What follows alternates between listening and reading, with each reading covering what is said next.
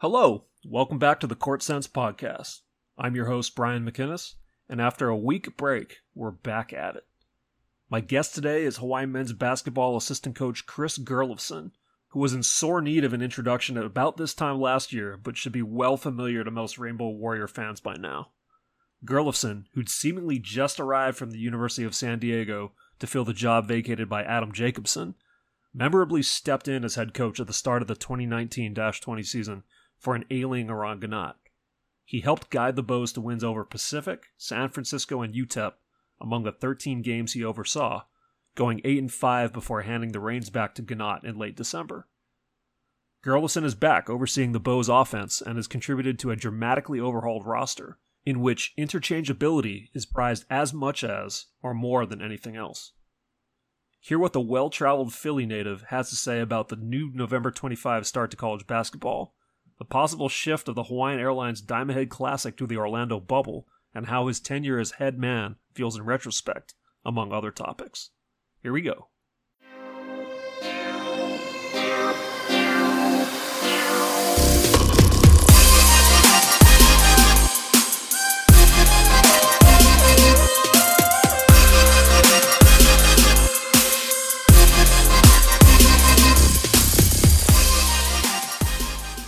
All right, on this week's edition of the Court Sense podcast, I am honored to be joined by Hawaii assistant coach Chris Gerlofsen, who many of you will remember assumed the reins this past season as the acting head coach for Hawaii men's basketball in kind of a surreal situation. Coached the team for 13 games, went 8-5 over that span, then helped Coach Ganot finish out the season in the Big West under his regular job title of assistant coach. Chris Gerlofsen, welcome to the podcast. Thanks, Brian. Good to be here. So, Chris, I mean, it's been no shortage of just crazy times in the college basketball world throughout this entire offseason, leading into this fall. People not knowing exactly what was going to happen with the sport. We saw the Pac-12 back out of all competition until the new year. Other conferences, I think, like the Ivy League, have done the same. That put your guys' schedule in certain uncertainty because you had some Pac-12 games on there. And now the NCAA has just said that the official start date of the season will be November 25th, moved back from, I believe, November 11th. So what is your reality? What is your world like right now, Chris? That's a great question. Obviously, the last 6 months, give or take, has been a whirlwind for us in kind of unprecedented times. So I think the best way to operate throughout all of this is just really having a short-sighted attitude and approach to everything, because things have been changing on a daily basis. And it's been a situation where if you worry about what's going to happen in 2 weeks, inevitably things change anyway. So with the announcement today, it's great to have some information. I think over the last probably months since our guys got back, we just wanted to provide them with some information of what the season's going to look like. And I think the fear of the unknown for especially 18 to 22-year-old guys is the worst part of all this. And so at least today, with the NCAA releasing some information and at least giving us some perspective into how they're looking at how the season will go, can now let us, start to plan and kind of tailor what we're going to do in order to fit that. And also, by the way, I should have led off with happy birthday, because today is your birthday. I appreciate that. Thank you. You're still in your early 40s, right? We'll stick right around there. Yeah, we'll stick right around there. As you get older, you start trying to avoid these days. So, but no, it's great. I've had a lot of people reach out, and I appreciate all the well wishes. And just another day to me, but it's great to hear from people that I haven't heard from in a while. Well, I appreciate you making a little time today, especially. And now on that November 25 thing we were just talking about, how do you think that affects you guys? As you said, you want to be short-sighted in this near term. I mean, when you're figuring out, I believe there were 3 dates, including the Rainbow Classic, that were between that 11th through 25th time period, and the other game being the marquee North Carolina game.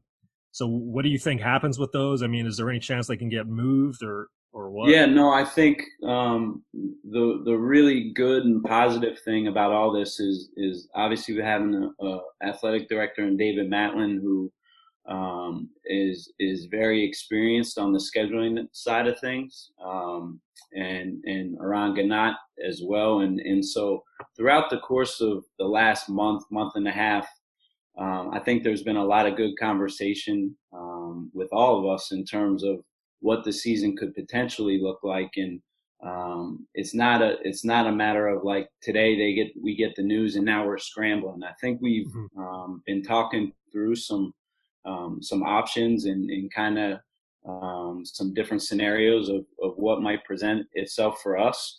But you have to be flexible too now, and obviously the schedule isn't going to look like what it was supposed to look like. And I think it's a matter of making all the pieces fit and give our guys the opportunity to compete and compete at a high level.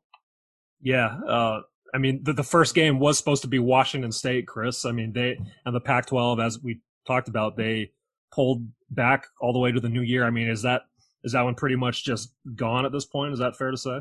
I don't think anything is off the table, Mm-hmm. and we're exploring everything. And I know that's not an answer that provides a lot of information, Right. which everyone wants at this point, but it is certainly not off the table. We've talked to Washington State, we've talked to San Diego prior to the announcement today, and really it's going to now be going back to the drawing board, maybe throwing some dates out after the November 25th to see what it looks like. And each school, I think, is going to be different in terms of do they put travel restrictions on their programs in terms of where they can go. And it's going to be a lot of moving parts probably for the next few weeks. But I know Coach Ganat and Jesse Nakanishi on our staff, who does a lot of the scheduling stuff and does a tremendous job. We'll be wearing out the phones and talking to a lot of people. And I know you've probably seen with the bubble scenarios and stuff like that, there may be some unconventional tournament opportunities and places where we may have the opportunity to go and play 5 or 6 games on television. So those are all things that I think will be unique and be different. And it's unfortunately it's the new normal for right now, and something that we have to kind of navigate through and make the best of.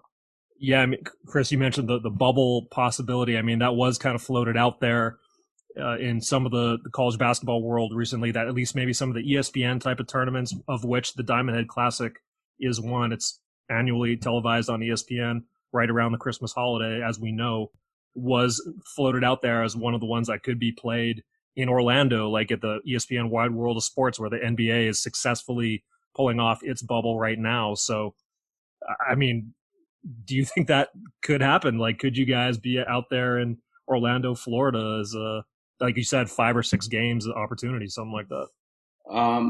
I certainly hope so, and I know that it's been in conversation, and David Matlin and Iran have had conversations about it. Obviously, the timing of it, the dates, making it work with the rest of our schedule. It feels weird saying the Diamond Head Classic being anywhere else but here Yeah, on our island, but I think it's great that they're going to continue to have it this year. And the fact that ESPN still wants us to be a part of it at a different site is great. So I know it's certainly on the table, and it's something that our guys I know would be excited to go and be a part of. sure, Chris. How do you think I mean, as of right now, the 2 week, quarantine mandate for the state of Hawaii is still in place? Like, anytime you guys go to the mainland and have to come back, or any teams that would be coming here would theoretically, we'll see how long that 2 week mandate lasts, but that is the reality right now. So, like, during these conversations, do you have to give them like a heads up, like, hey, this is part of it? Like, how do you guys deal with that? Yeah, I mean, I think as I said earlier, there's just so many still moving parts, and you keep your fingers crossed and you pray that our state is gonna, the numbers are gonna come back down and we're able to open the state back up and get back to a little bit more of a normal, just day to day operation here. But you never know what, next week's going to hold. So I think we have to be flexible and be open to everything and anything. And as bad as it is to say, I think things are going to continue to change. What it is today isn't what it's going to be next week, and so on. So we're trying to keep an open mind, and obviously the 2-week quarantine deal is something that not a lot of places other than us are having to deal with right now. So of course that would impact, us leaving the island or teams coming here if that doesn't change. Yeah, well, as you led off with saying, being short-sighted right now is considered a virtue and not a fault. Unfortunately, sign of the times, right? But sure. Chris, I want to now go back with you to almost exactly a year ago.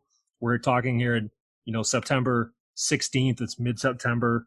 This is almost exactly when you arrived here a year ago, just a few days out from full practices for the Hawaii basketball team for the 2019-20 season. You were previously an assistant coach at San Diego, had been at Hartford and the Citadel before that as your other Division I stops, spanning close to 20 years as a Division I assistant coach, including that first year here at Hawaii. And then you get through those first, few weeks of practice and almost on the eve of the start of the full season, you are thrust in as acting head coach when Coach Gannott has to take a medical leave of absence that no one knew how long that was going to last.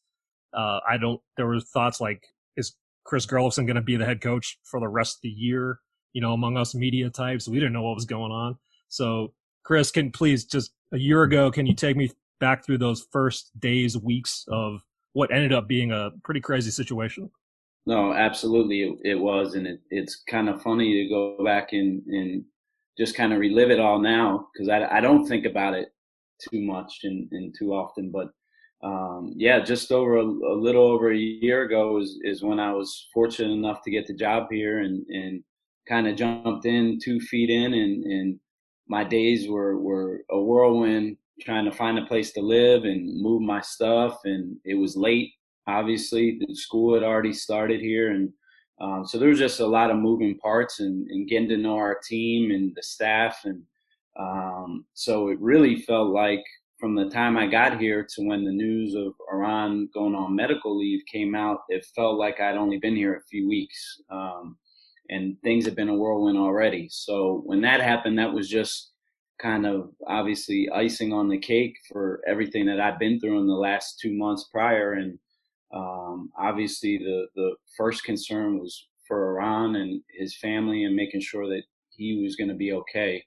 And then after that, I felt like he was going to be okay. It focused to the team and getting our guys ready to play, because the season was right around the corner. And really didn't have a whole lot of time to think about what you do. You just kind of operate on instincts. And lucky for me, I mean, the guys who were in the program already, I became really close with very fast, as well as the rest of the staff. And I know it's cliche, but it really was seamless, and things went, I think, as smoothly as they could go in a tough situation. And we were able to hold the fort down until Eran could come back and get back to 100%. Yeah, I think I said you went 8-5 over the 13 games that you oversaw, and went down will go down in the program record books as the 22nd head coach in program history. So congratulations on that, and posting a winning record under some very, as you said, unique, strange circumstances. But let me back up with you, Chris, slightly to earlier in that offseason. As I said, you came from the University of San Diego, West Coast Conference team. You were there, I believe, for about 5 years. You can correct me if I'm wrong. 4 years, yeah. 4 years. And like I said, you were at Hartford for, I think, 9 years before that, and the Citadel in South Carolina for another 5 years. So, I mean, you have been to like some of the corners of the country, like the South, the Northeast, out here in the Pacific. And how did you take that on, going from a guy, like I said, who had been like 2 decades as an assistant coach to immediately a head coach in that situation? Like, did you feel like you were up for it? Did you feel like you were you were ready just being around all the coaches you had been around to that point? No, I think I've been really lucky to be around some really good basketball minds, and not just that, but just really good people in the business. And so as I gotten older and my years in the business grew, I kind of always envisioned myself as being a head coach, even though I still was an assistant, and always tried to put myself in the thought process of how a head coach would think. And even if I was just an assistant, I always felt like when I had the opportunity, if I was lucky enough to be a head coach, that would help. And going through this and having the opportunity to coach 13 games and operate a program is stuff that I think now will make me even better assistant coach. And it's something where when you have the opportunity to do it and you feel it and you get to live it on a day-to-day basis, it strikes a fire in you that makes you want to taste that feeling again, for sure. But it was something that I felt natural with, and I felt comfortable with. And you know, I didn't really have a whole lot of time to think about, what I was going to do, or I just kind of went with the flow, and I was myself. And like I said, it couldn't have gone as smooth as it went without the people, around me. Sure, sure. Well, what was the moment like when obviously, everyone's happy to have Coach Gannott back and healthy and ready to go. You were in the very, again, unique circumstance of, being thrust into this role and having some success, and then just, okay, now you got to get rid of the reins, give the reins back. Was that a strange feeling, after what you and the guys had been through the previous weeks? Obviously, as a head coach, you have more responsibility, decision making. The relationships are different with people. Just going back to your previous role, how did you kind of take that on?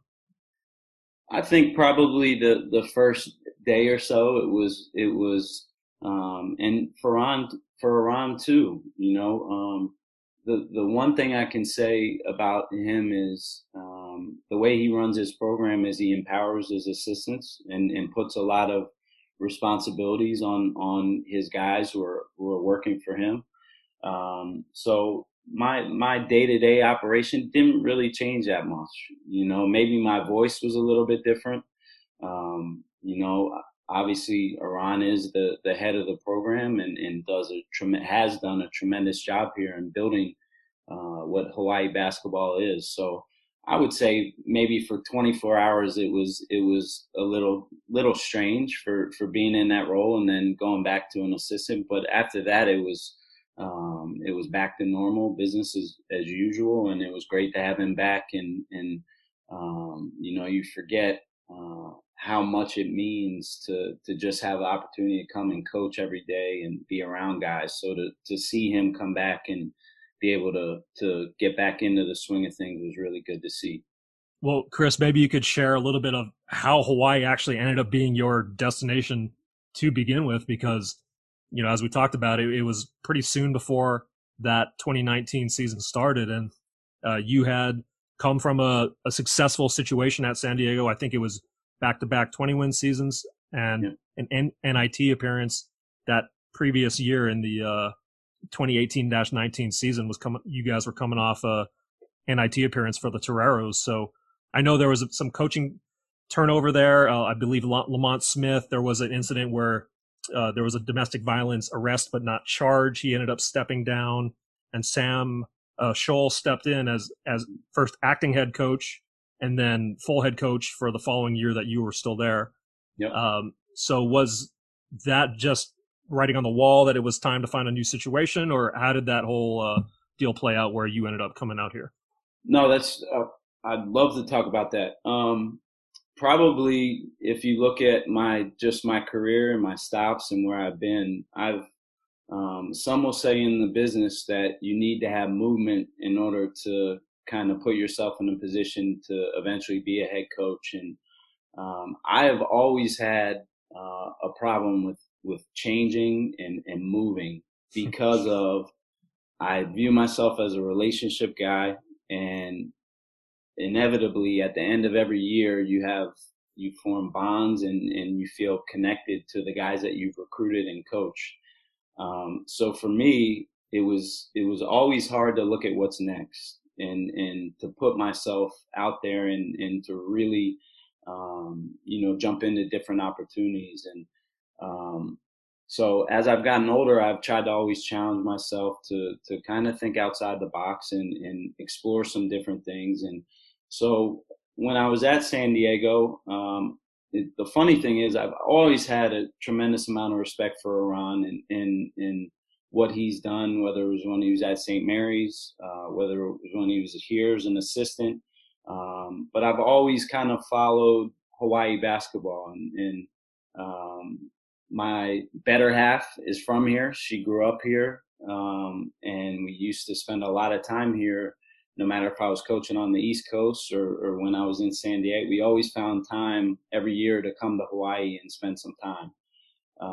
So she was with you, by the way, through those other far-flung stops in your career. I mean, God bless her soul. She followed me to Hartford, Connecticut, and put up with the winters after growing up here, and we made it through that. And then she was lucky enough to move to San Diego, which to me is one of the better places on the mainland to live. If you're not in Hawaii, that's a pretty close second. But it was a great opportunity to be able to get her back here, and we always used to talk about it and say, wouldn't it be crazy if I had an opportunity to coach at Hawaii and get her back home. And when the job came open, I really didn't think a whole lot of it, but a few people contacted me who were close to Iran and kind of floated it out there. And kind of in the recruiting game and in the coaching business, you kind of want to see if people have interest before you really put the full court press on. And because of those conversations, Iran and I eventually wound up having some really good dialogue, and his views and my views kind of lined up in terms of, how we viewed coaching the game, but also just how we viewed running a program. And it was kind of a whirlwind kind of speed dating experience. It went rather fast, but I'm certainly and really, really glad that I chose to come here, and I'm fortunate that he even presented the opportunity to me. It's funny how a guy can go from playing Division III basketball on the East Coast, come up through coaching in the West Coast Conference, and then end up at the head of the bench at Hawaii. I don't know. You and Coach Ginott seem to have followed a pretty specific pattern there of how that came to be. No, believe me, I never would have thought that growing up in Philadelphia that, basketball would take me to paradise to coach. So no, that's certainly thankful for that, and thankful for all the opportunities. I mean, this game has taken me to some unbelievable places, whether it's here in the United States or recruiting internationally. It's just it's crazy to think back on all the places I've been and where this great game has taken me.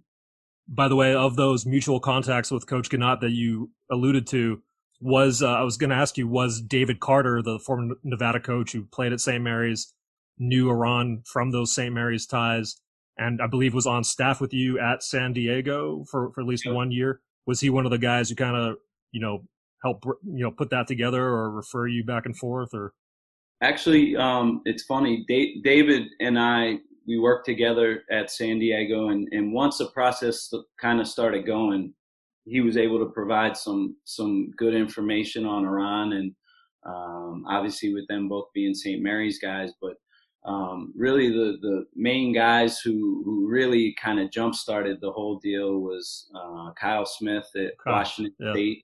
That's not surprising. Who I had coached against when he was a head coach at San Francisco. And I have all the respect in the world for. He's done unbelievable things in the business. And Todd Golden, who took over for Kyle Smith, who's also a St. Mary's guy. Both those guys were in my ear a good deal, and respect the crap out of both those guys. So it's always good to hear from people that you kind of always follow and look up to in the business. So they had nothing but good things to say, and they were very good recruiters for Iran. Well, I have to imagine Todd Golden was a little less happy when you guys played him with you as the acting head coach and pulled off what was considered at that moment to be a little bit of an upset over USF. And Kyle Smith, of course, the close watchers of Hawaii basketball will remember that he's been a 2-time finalist for the head job here at Hawaii. Unfortunately for him, didn't get it both times, but I think things have worked out in his favor. He's now at Wazoo. So it's funny how those college basketball ties just kind of keep, circling each other in some ways. You talked about kind of just, envisioning yourself in a head job the entire time, or at least a lot of the time you were an assistant coach, no matter where you were. I think one thing that us media types were pleasantly surprised, was how easily and just comfortable you seemed slipping into the role of the media obligation spokesman for your team, your program, at least in an acting sense.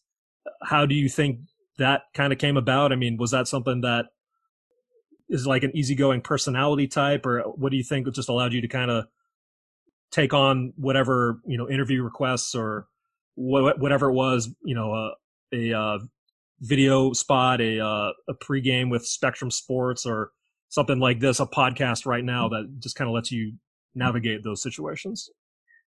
It's funny. You're like, everyone always asks me about that. Like, how was it dealing with the media, and was it hard, and was it something that you really had to prepare for? And I don't know. I haven't thought about it. I just know that I enjoy this kind of thing, and I enjoy interacting with the media. I enjoy talking and being just normal and being kind of free flowing. And that's just kind of how I am.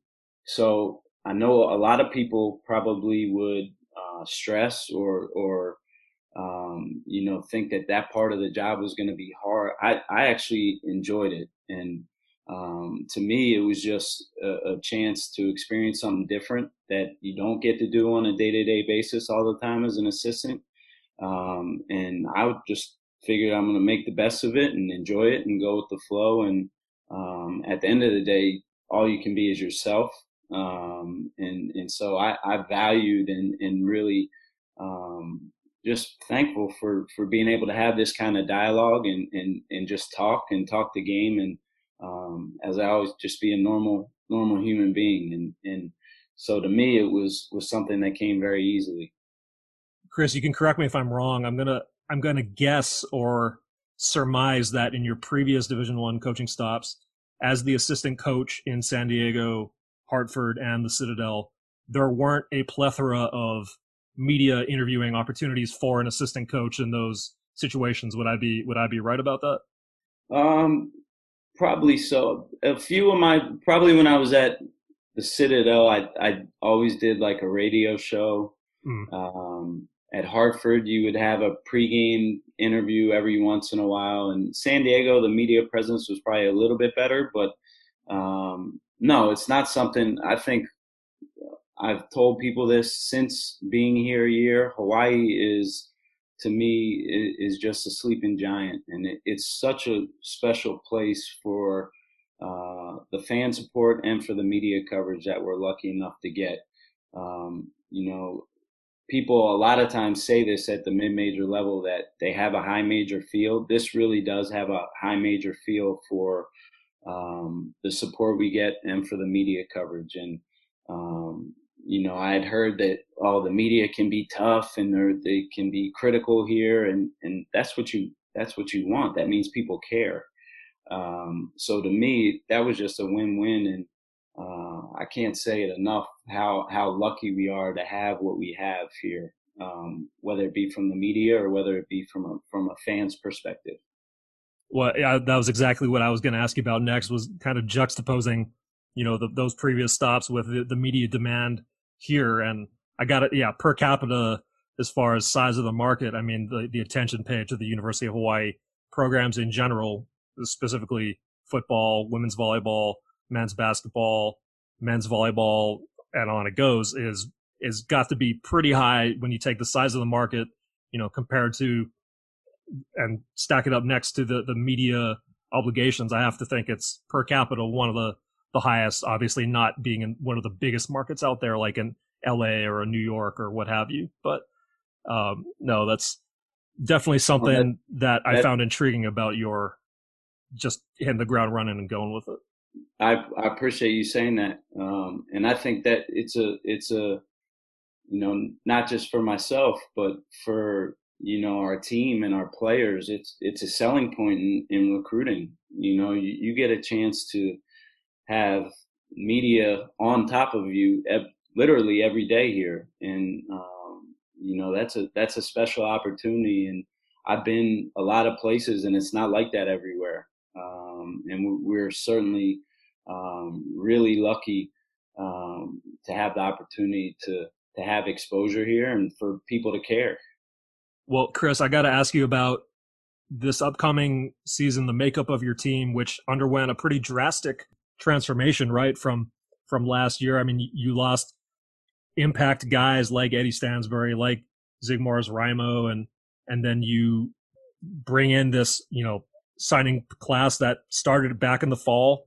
I think you guys inked like Beyonja Riley first, and then it just kind of built from there to now where you, I believe, have 7 guys plus Junior Madut, who sat out for the second half of last season. So that's like 8 new scholarship guys when you think about it. How have you guys just kind of taken in your guys? I know you've been doing workouts. You're able to use the gym right now where other places have those restrictions preventing that. So what's the kind of gelling process been like for you guys so far? It's been great.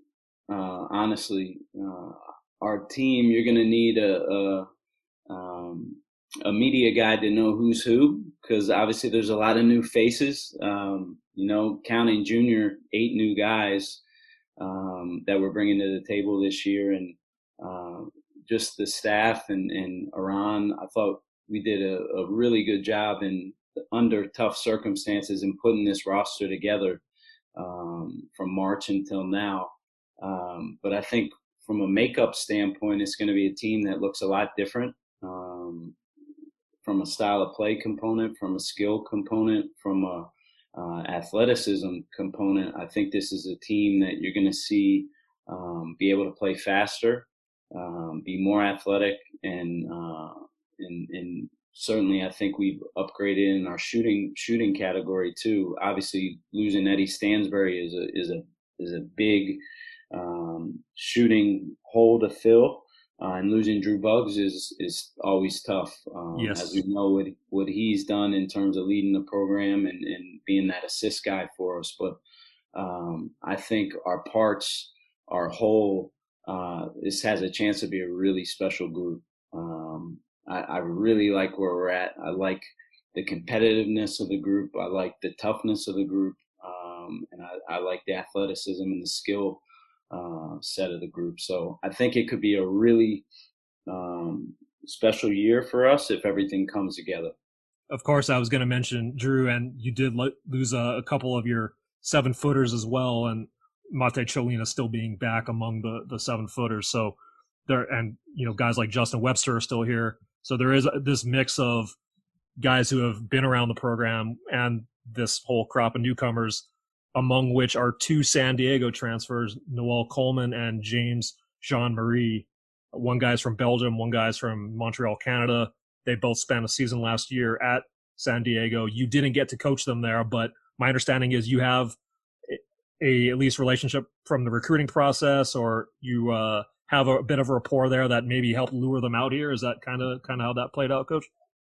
Yeah, obviously I had the chance to recruit both of those guys, and I had the chance to work with them for a summer before getting the job here. So I had a really good feel for who they are as kids and what they could kind of bring to the table. And we talked a lot about it as a staff.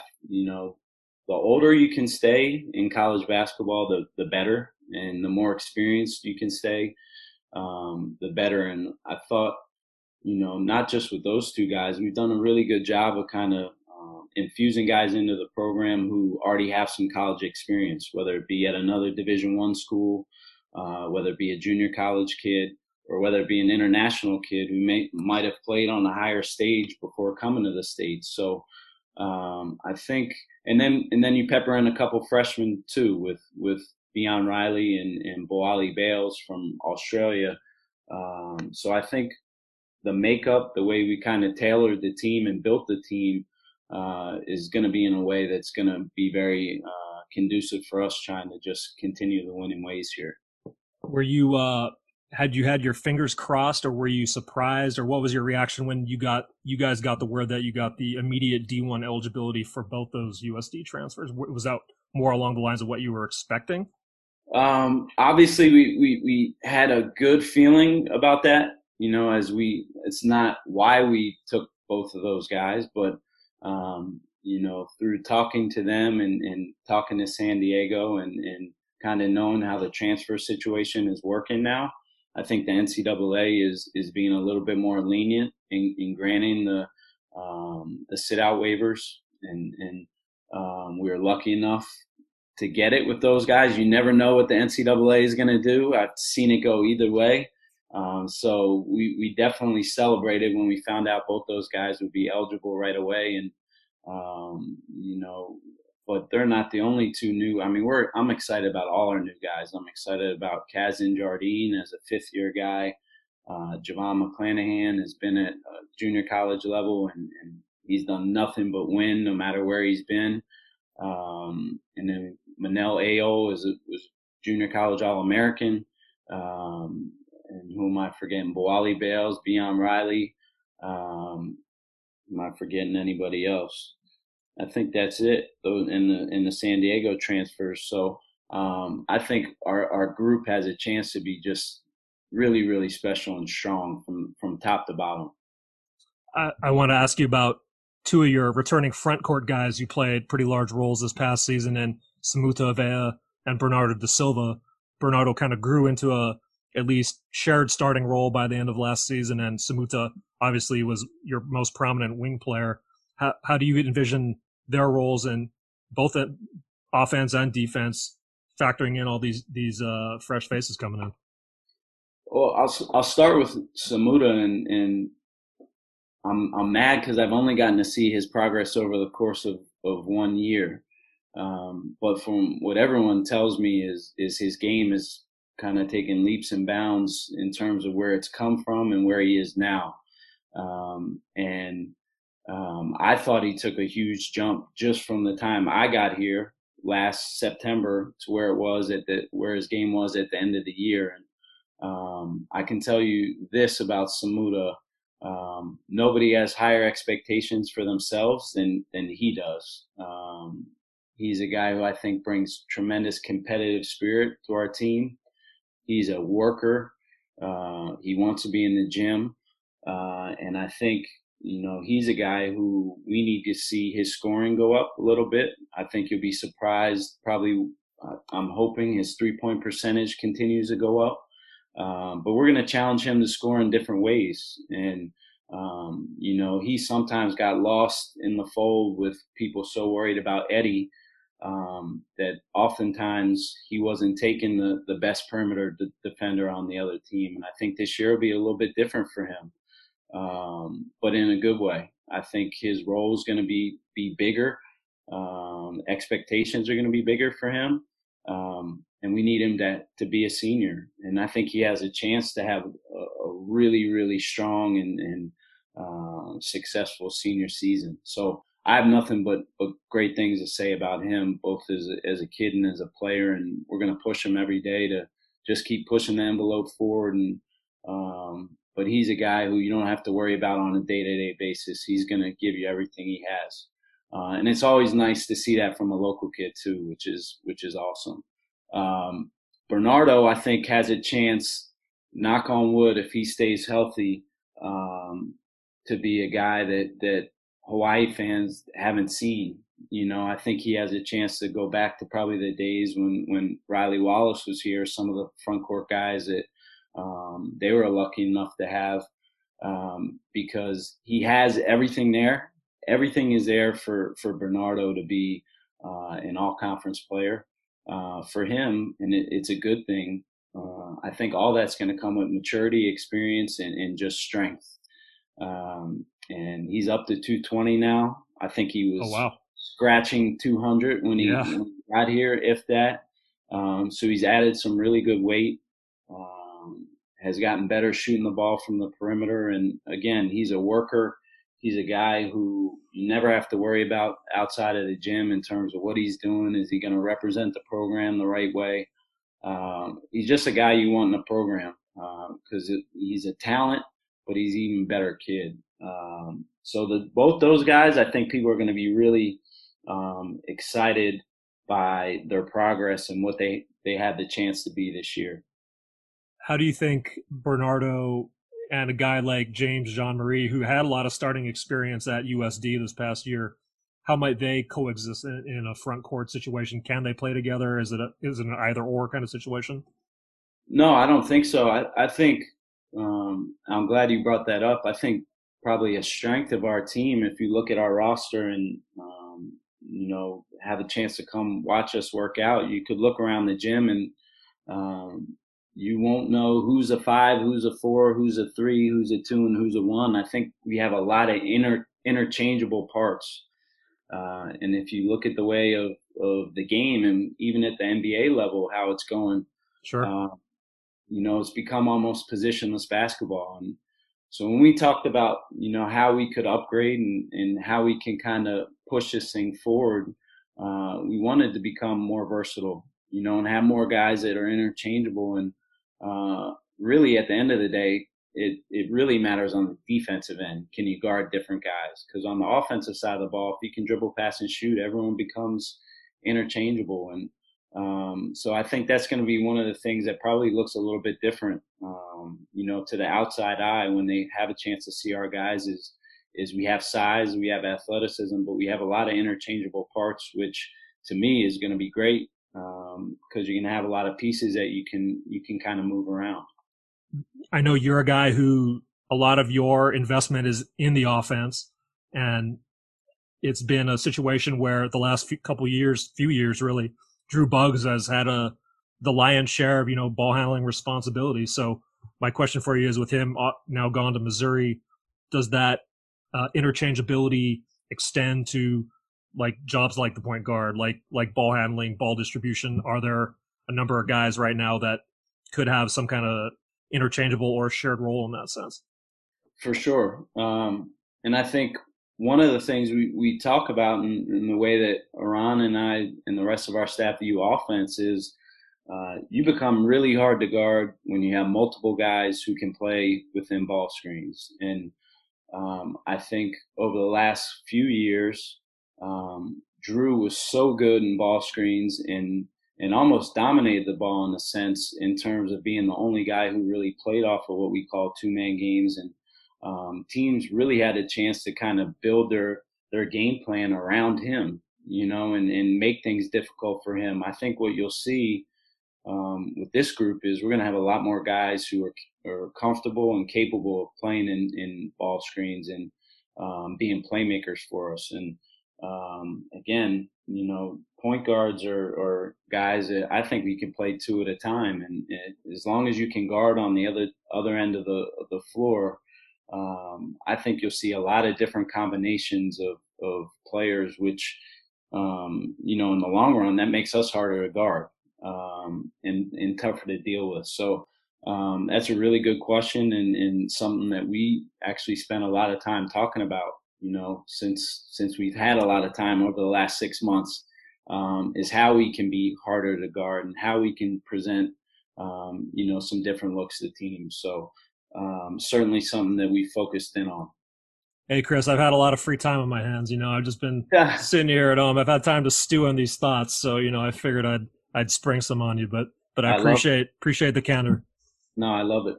I'll hit on one or two more topics with you, Chris, and I'll cut you loose on your birthday. Sure.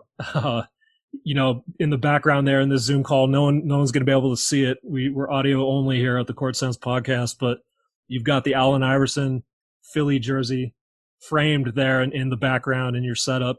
You are a Philly guy. You came up through the Philly basketball scene. What was that like for you? Is the competitiveness, is the just kind of fervor, I guess, for people being hard edged, hard nosed there, does it live up to its reputation? I'm glad you asked that.